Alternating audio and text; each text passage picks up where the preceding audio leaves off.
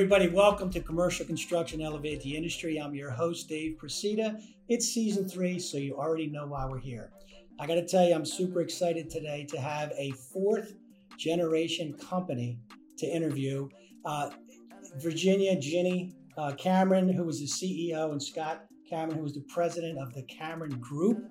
And I can't even imagine where we're going to start, but let's start from the beginning.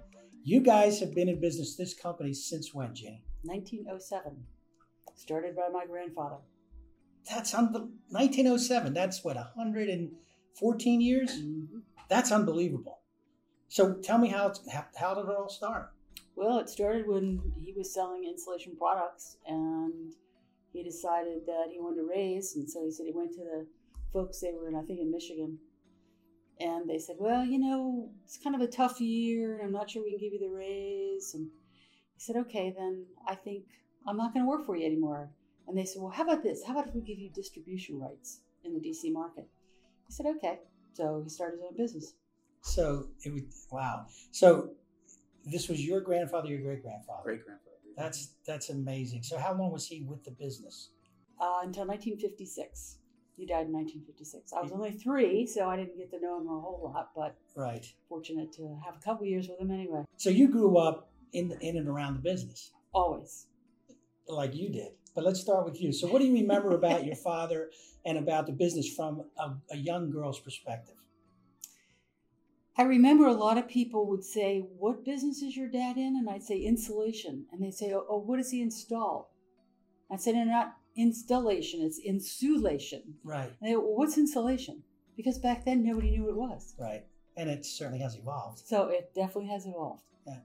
And then my cousins, my dad, my uncle, and they each had 3 daughters, and they were my only relatives. So we hung around with my 3 cousins, and they lived right around the corner, and spent a lot of time with them, and it was great.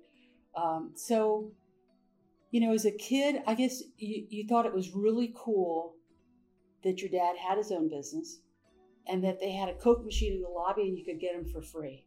See, then that's incredible. But that's what you think back, and that's what you remember about it. And before we get to generation number 4, which you're going to, you grew up and your mother was in the business. What do you remember as a kid about the business? My fondest memories are probably going to the ICA convention, which is the Insulation Contractors Association convention.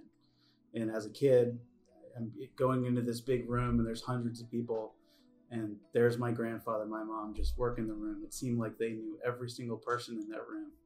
And I was amazed as a kid. And I wanted to be a part of it as soon as I could do it. Wow.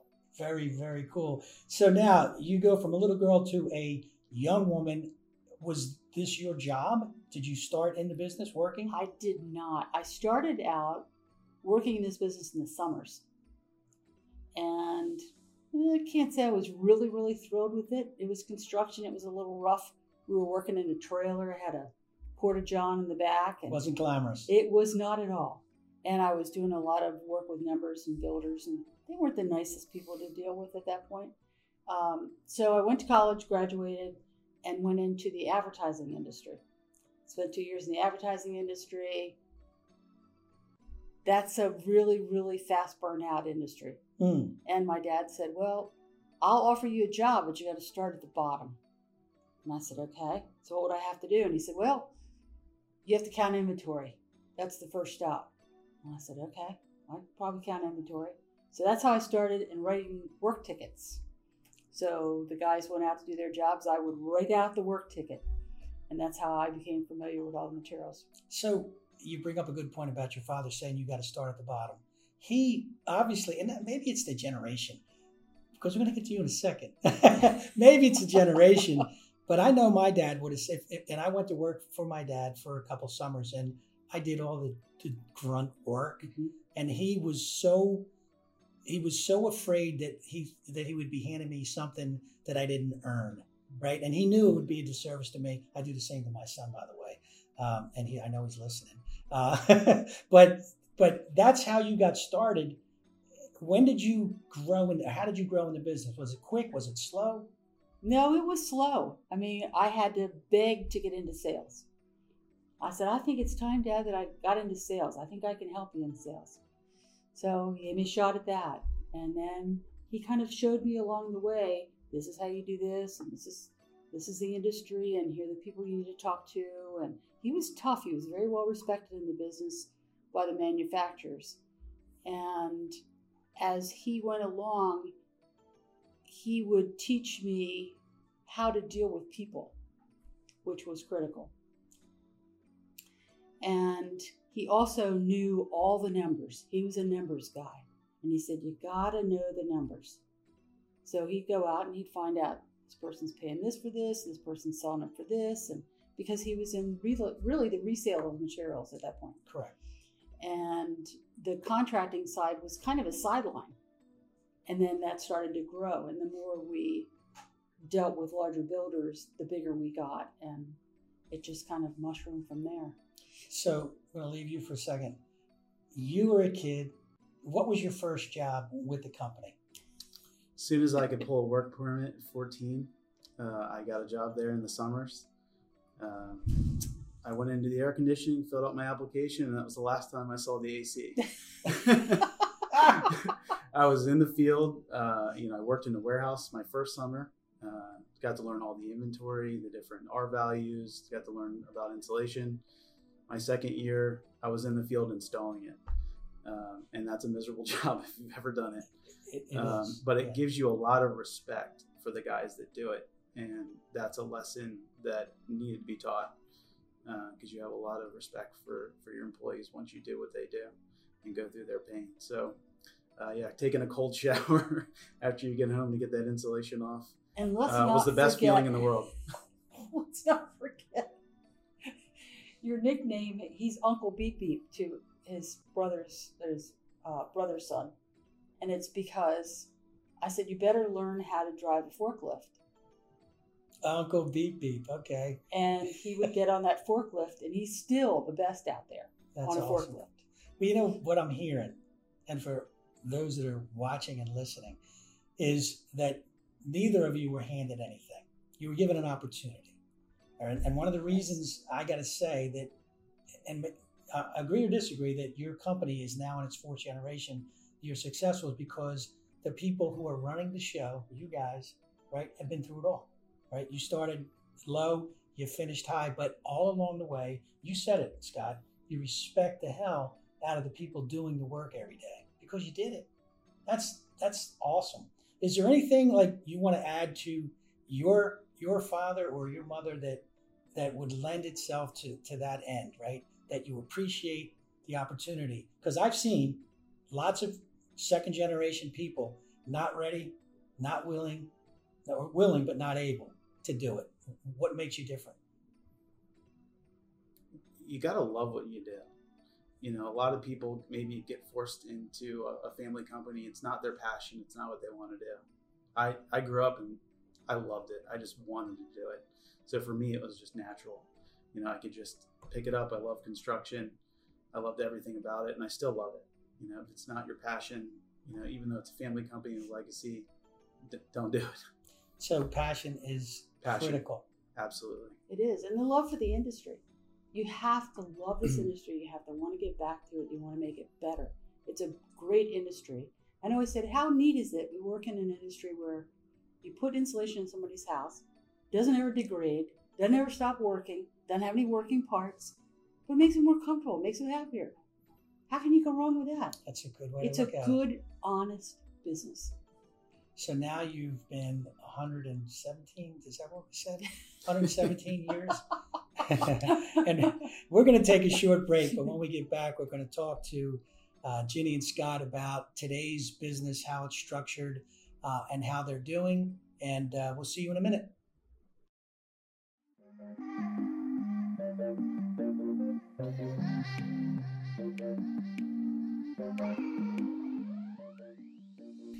Hey everybody, I'm Dave Presida, president of Adequate Construction Services, LLC, and I would love to talk to you business owners about your business.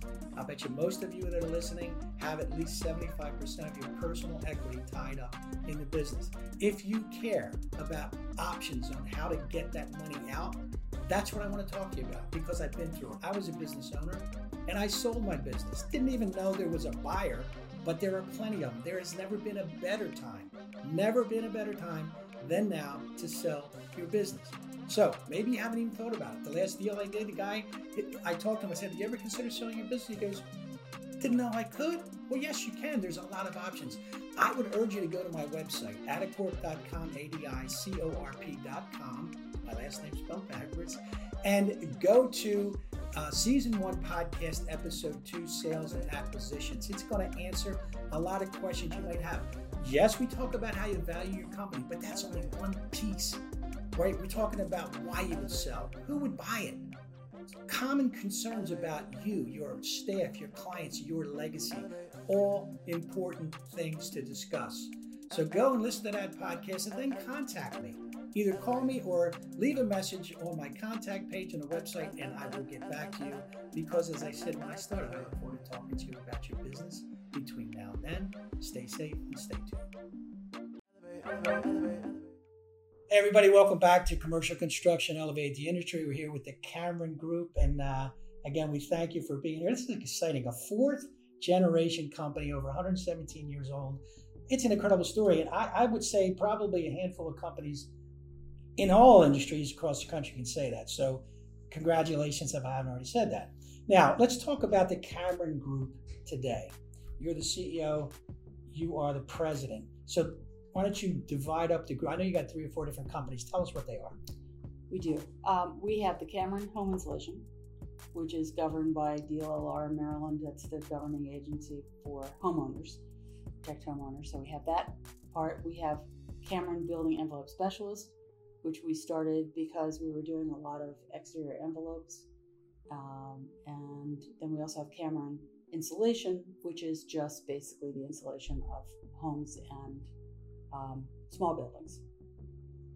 So you went from a company that sold products in covered pipes to a company that sells products on the broad scale, both commercial and residential. And you also install commercial and residential insulation and related products. We do. And most recently, you're We're into air barriers. We're into spray foam, exterior cladding, basically the entire building envelope. We're trying to hold that package in one package. Which makes sense to me, but why does it make sense to you, right? The reason I say that, I'm saying it tongue in cheek, is that it's just another hurdle, right? It's another hurdle. And I don't imagine that you need the money, but it's almost like this is the right, well, you tell me why. I'm sure you went to Ginny and said, look, I want to get into this business.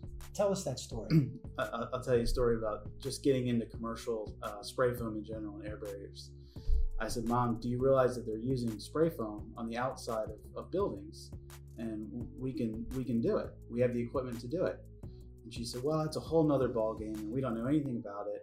You know, why do we have to do that? We're so successful doing houses. And I said, well, it's going to be the wave of the future. All the codes are being built around it. ASHRAE 90.1 just added the requirement for exterior continuous insulation in an air barrier, and this is going to explode.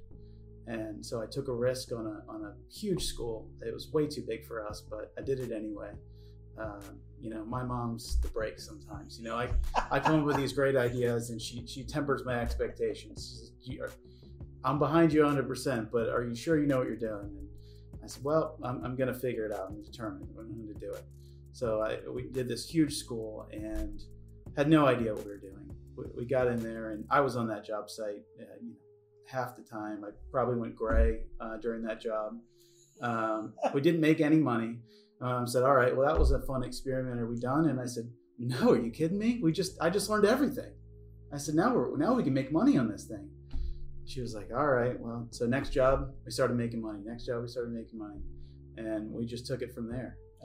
So, you know, having her support means a lot to me, but also having those breaks is probably helpful too. Well, that's interesting, because I kind of know that's probably the dynamic. What did you think when he came to you with this? We got to make investments. We're not sure what we're going to do, you know, capital expenditures, all that stuff. Let me go back a little bit to when we started in foam, because we were always a fiberglass company. Yeah.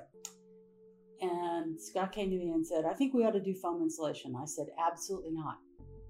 Don't want to talk about it, not doing it. It's probably the only time I really, really seriously put my foot down. And I was talking to my biggest customer at one time, and he said, gosh, I wish you guys did foam insulation.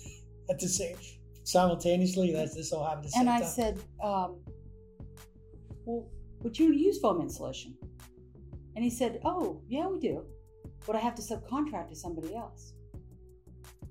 And I thought, oh, that's not good at all. So I went to Scott and I said, Scott, second thought, maybe we ought to look into foam insulation. She said, well, how much does a rig cost? And I said, well, it's about $100,000 to $150,000. She's like, well, if we're spending $100,000 to $150,000 on a piece of equipment, you're going to run it. So I did. I spray foam for an entire year. I started the program. But again, you start from the bottom and you learn everything about it, because there's a lot to learn in spray foam. There's a lot of skin in your knee. That equipment's difficult to operate. You are the manufacturer. They hand you 2 raw barrels of chemicals, and you got to make it mix. Yeah. And you got to have it 1-to-1, and you have to have the temperatures right. And you have to know a lot. And I think he lost about 30 pounds the first summer being up in those hot attics spraying foam, all suited up. And I felt so badly, but I thought, that's what he's got to do to learn this business, to really understand it. And your machine would break down and he'd figure out how to fix it. And I'm calling my friends going, talk to Scott, tell him how to fix this machine. We got to get going again. We got to make some money at this. And he did a brilliant job. So I already knew in the back of my head, Scott's one of those people that can figure out how to make it work. So I trusted him to do that. And even though we didn't make money on the first air barrier job, and I think we probably lost a little, when he said, but I learned from this and we'll go forward and we'll do well, I knew we would. That's incredible and on many levels. And it's funny because you got interested in foam when your client said, oh, we do foam, but we give it to somebody else. And you were like, that can't happen, right?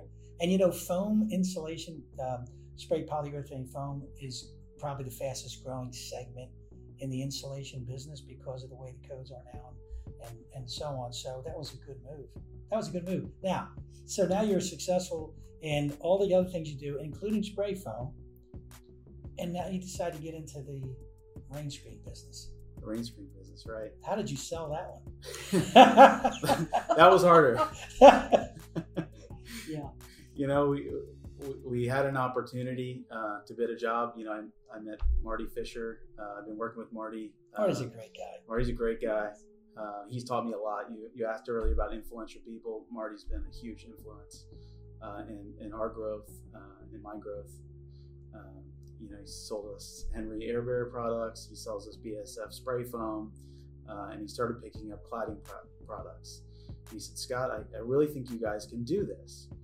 And I said, well, there's probably a lot of companies that do this. I can't imagine that a general contractor would entertain an air barrier sub installing cladding. He said, well, I think it's a good package. And I said, well, you're probably right. If the air barrier is not right, the rain screen doesn't work. So, and you're penetrating it thousands of times. Right. So we actually do understand the science behind the rain screen probably better than a framer. So why not we give it a shot? And general contractor took a chance on us. We did our first job again, didn't make money, didn't really know what we were doing. Cladding is a completely different business, unlike anything we'd ever done before. A lot of the materials were coming overseas. Long lead time items. You have to plan. Engineered products. And you can't plan for what you don't know, right? Exactly. So once we kind of learned, then the next job we could plan better. But I agree with you because I'm consulting with a company right now that got into the prefabricated air barrier, rain screen, the entire exterior wall business.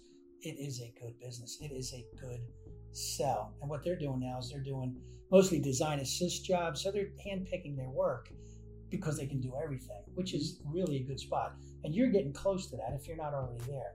So how did you receive that? Hey, Mom, we want to get in the rain screen business. Marty thinks it's a good idea. So you trusted your son and you trusted Marty. That's for sure. Yes, both. And I think once you understand building science, and Scott does understand that very well, it was logical. If you have to control all the elements, and if you don't, somebody else can make a mess out of your work and make you look bad. True. Doesn't really happen with fiberglass. Fiberglass is really simple. You know, Nice it's there, it's not there. But this is more technical, and you have to understand all the component parts and how they work together. So as far as risk goes, fiberglass gets covered up. Pretty simple. Not many callbacks. Air barrier. Now you're talking. So if you're in the air barrier, you might as well control what goes beyond that. If it makes sense as a business because you're protecting your air barrier. That's not why you got in it, but that's a benefit, right? Wow, interesting. So what's a typical day in the life of Ginny and Scott? Do you talk a lot? Are you bounce ideas? Or tell me a typical day in the life of the Camerons. I think pretty much on a daily basis, we always have lunch together. So we do a lot of things independently in the beginning of the day. You know, we're both busy, but we always sit down at this conference room table and have lunch together and just talk about our days, or sometimes we won't even talk about work. We'll just talk about family things. So you're friends as well. That's right. Which good for you. Good for both of you. And I'll tell you, that is not an automatic. And I've seen many. I've worked for some, worked with many as a client, and worked for some, right, in roles that were major. However, very rarely did you see that. And I think I said it earlier. Most family businesses tend to be like magnets that, they're not connecting. They're pushing away and they don't want to deal with it. So they want to throw all the stuff under the rug. But much like a relationship, you have a good relationship. That's critical. So we're getting to the things that I think make a first generation company and a successful second generation, third generation, and now fourth generation. You're talking about trust. We're talking about communication.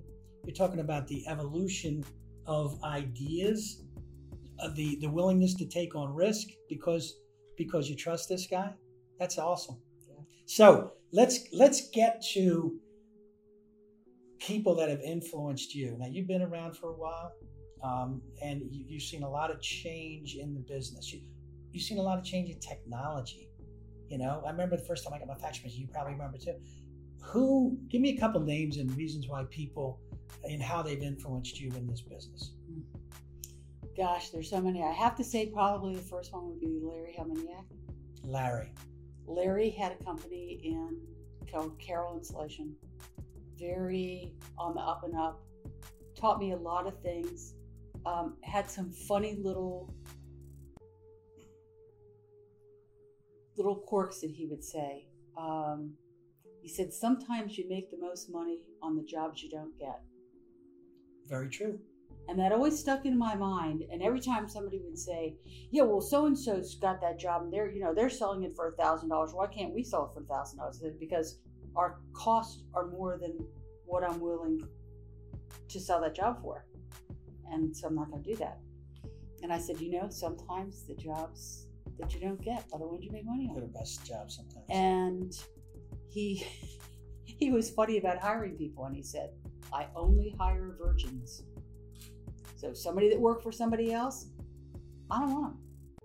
They develop bad habits and I just don't want them. So he wanted somebody out of the industry. Yeah. Pretty much.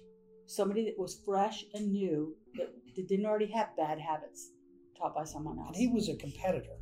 He was a competitor, but he was a really good competitor. And he liked you. He did.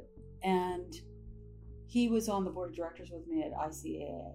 And I would sit there at the meetings and just listen to him and go, wow.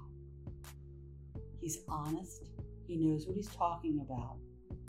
He's very forceful, but he's a kind person. That's a good combination. So that was great. It's a rare combination. I have to say, Michael Court at ICAA was another one. He is a great leader of the industry and has been amazing in bringing together a great board of directors and a great organization of contractors and keeping the industry on the right track and keeping it honest. I was president of that organization in 2001, where they had they were trying to get the insulation installers to basically wear zoot suits, and OSHA was involved, and it was a big mess. And he handled it beautifully. Then we were accused of, the industry was accused of, oh, they're cheating people, they're not using the right number of bags in an attic, and blah, blah, blah. So he handled that beautifully. So that was a great thing, and he kept the industry on track. Still does. He's still the executive director. Yep.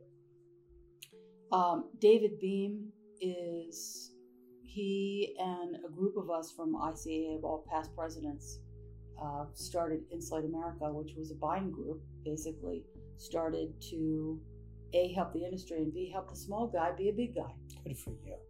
And we came up with a lot of ideas for buying, but we also came up with things like a scholarship for kids that are sons and daughters of people who work for us. Human things. And that's been just a wonderful thing. There isn't anything that he wouldn't do for somebody in the industry. If their warehouse burned down, he would be right there. And he'd have all of us right beside him. So those are three of the people that I think are the biggest influences. But also, of course, my dad. I knew that was coming. My dad was great. He was a very honest, was a very, very tough negotiator. Manufacturers were petrified of him. Not petrified of me, but they sure were of him. That's interesting. And he was great. And we had a relationship very much like Scott and I do. And we'd sit down and we'd have lunch together and we'd talk about things. And he was willing to go out on a limb for some of the things that I wanted to do. And the one thing he always said was, don't ever borrow more than you can pay back. And I have lived by that. And I said, sometimes when you want to grow, you got to go to the bank and say, hey, I got this great idea, but I don't quite have the money to do that. And he always said, unless you can pay it back, don't ever go to a bank. Because I went through the era where they called loans. And I was just amazed. I thought, how can you borrow money and they say you've got 30 years to pay it back? And then they walk in the door and they go, we want our money tomorrow. And you're like, well, I don't have it. If I had it, I wouldn't have borrowed it. Can I tell you before we continue is that I was caught in that in the early 90s when I was leveraged. And I talk about it in my profile, in my podcast, that it's not a good spot to be in because you're counting on everything going right. And if one thing goes wrong and you owe people money, and I owed NatWest some money, they didn't think I could pay it back. They didn't call a loan, but they stopped the loan. In other words, it was an annual renewal. And I had 3 months to replace it. And I went through heck and back to do it. But I never had, like my father, I love my father, and he taught me things, but he didn't teach me that because he wasn't a businessman. So good for you. Yeah. So what about you? Tell me some influencers in your life. She's right there. That's cool. Having a woman in construction, I didn't conceptualize that when I was a kid. Woman, man, didn't mean anything in construction, but looking back at it, how amazing that is to have a woman go through and try to lead a third generation company in construction through the 80s as a single mom raising 2 hellions, because my brother and I weren't easy. 2 hellions, I like that.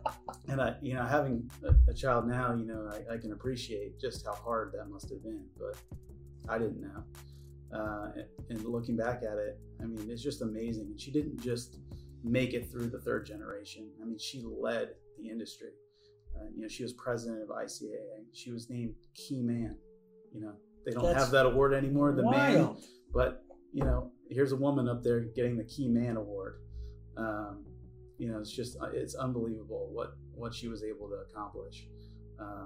So the bar was raised, and it taught me a lot, watching her.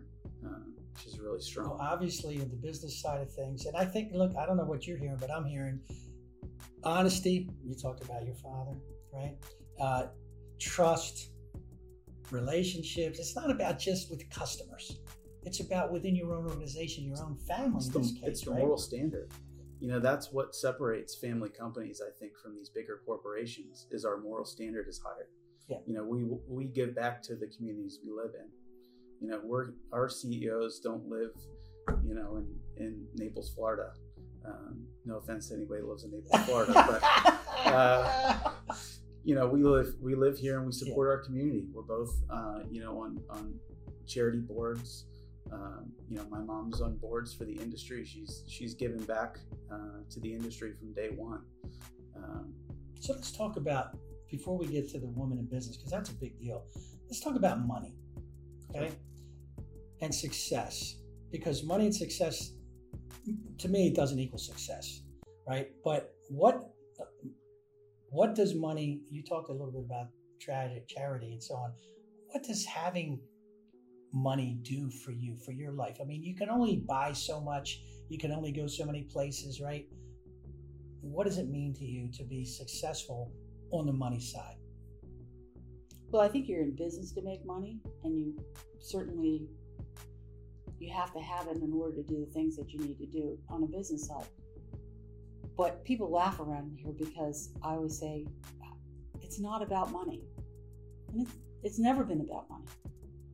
I'm not that person. Money doesn't make it. Money is a means toward an end.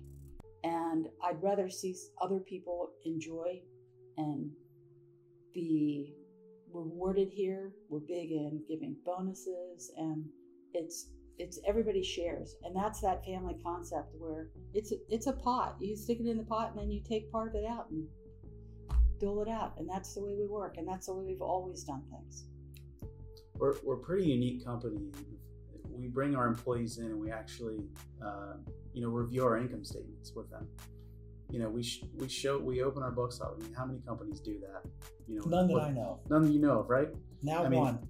But it really helps you run a successful company when you're an open book and you show your employees what it takes to run a business. Because a lot of times the perception is you're making all this money. Right. You have all these things. You bought this big fancy building, and you drive a nicer car than I do. But when you open your books up and you show them just how much money is given back, just how much goes out into the field, they really gain a better understanding of what it takes to run a company, and then they don't want to run it. But you're talking about, there we go again, honesty, transparency, right? Now, what level of employee do you bring in and share your books with? Foreman? Down to the sales team. Yes, foreman, superintendents. That's wild. That's really wild.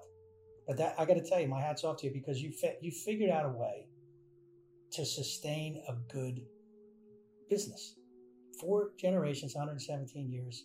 Incredible. Before we break for the last time, I want to ask you about being a woman in business. If you had to summarize your experience and maybe things you had to go through that somebody like me wouldn't, how would you do that? It's a tough question. I really grew up never believing that there was a difference between a man and a woman. I mean, obviously, physically, there are differences. But I was brought up, you can do whatever you want to do. My grandmother taught in a one-room schoolhouse. My other grandmother worked at the Library of Congress. So I came from a background of working women and women who wanted to do something with their lives. And so I really never saw any difference. If I wanted to go to law school, that's what I could do. It was all up to me. And my father was very, very supportive in that. He never treated his daughters like, oh, well, you're a girl, so you can't do this. It was, I was going to go to the Redskin game with them, and I was going to go body surfing with them, or whatever it was, because I could do whatever I wanted to do. Did you have any brothers? Did not. There you go. Maybe that lended itself partly to you being involved so much with your dad. Yes. And I was a tomboy, and I loved sports, and I loved all the things that my dad loved, because I just adored my dad. And I really didn't think that there was anything that I couldn't do because I was female. There were a couple times on job sites, very few, back in the days where they whistled. Other than that, when you walked into a conference room, you were there. I commanded the same respect that a man would get. See, I think that if you're a strong woman and you know your business, right? And it's not that yes, you were part of a family, inherited a business, but I always look at that and say it's not your fault, right? You were at this place in time because you were. It's what you did with what you got. And both of you are an example of that. You're growing the business. So I'm going to use that as a segue here. We're going to break for a minute. And when we get back, we're going to talk to Ginny and Scott about what's in their future. See you in a minute. Hey, everybody. If you're looking for a strategic business partner who does subcontracting work on the interiors, let me tell you about the CFP Group. They are a minority business enterprise and have been in business for over 20 years. If you're interested, you can contact them by email at cfpgroup1@gmail.com or call them directly at 410-977-8568. That's 410-977-8568. Take it from me. I've done business with them, and I know they can get the job done. Hey everybody, welcome back to Commercial Construction Elevate the Industry. We're here with the Camerons, and now we're going to talk about where the business is going. And before we go there, I want you to kind of verbalize where the business started when you were a kid and how it's different today, just in general.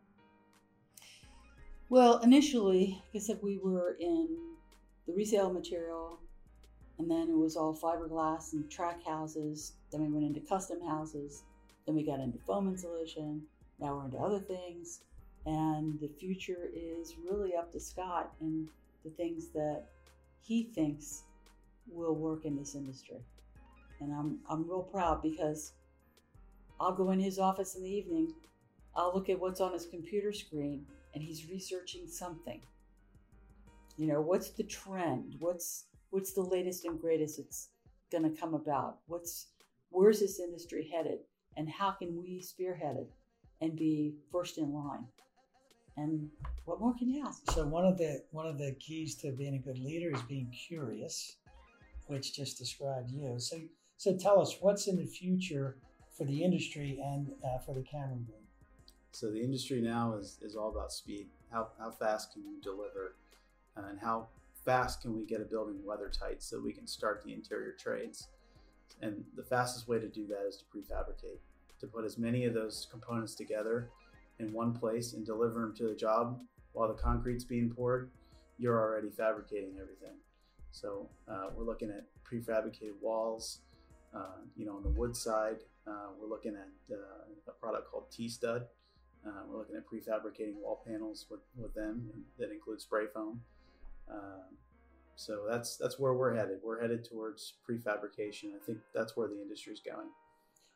And I think for a lot of reasons, because I'm very much a big proponent of prefabrication, and you said it, drying in early, that's what everybody wants, and drying in early, ringing a commercial building. Mm-hmm. So you can get your interior trades in, because before it used to be you do 4 floors on the east, then you go to the north and the west and the south, and you're never really dried in until you're done those 4 floors. Now you can do it in such a way where you can allow the general contractor to pull in other trades, and you start early. So you're talking about schedules, manpower, lack of manpower.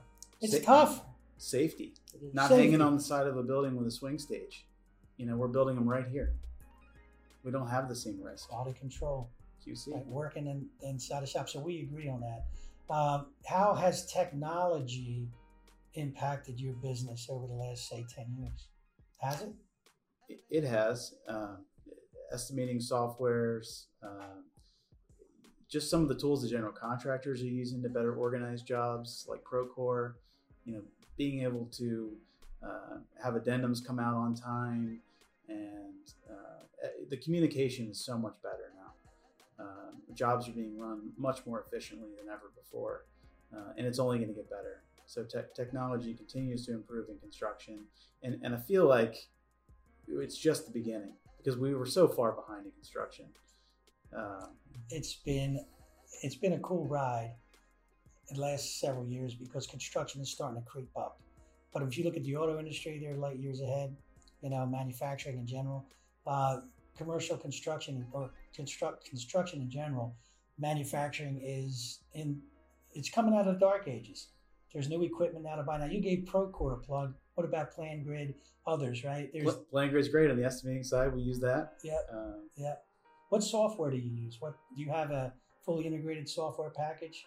We use one for the insulation industry. It's called Job Pro. Okay. We use that for estimating. We use PlanGrid to actually estimate the blueprints.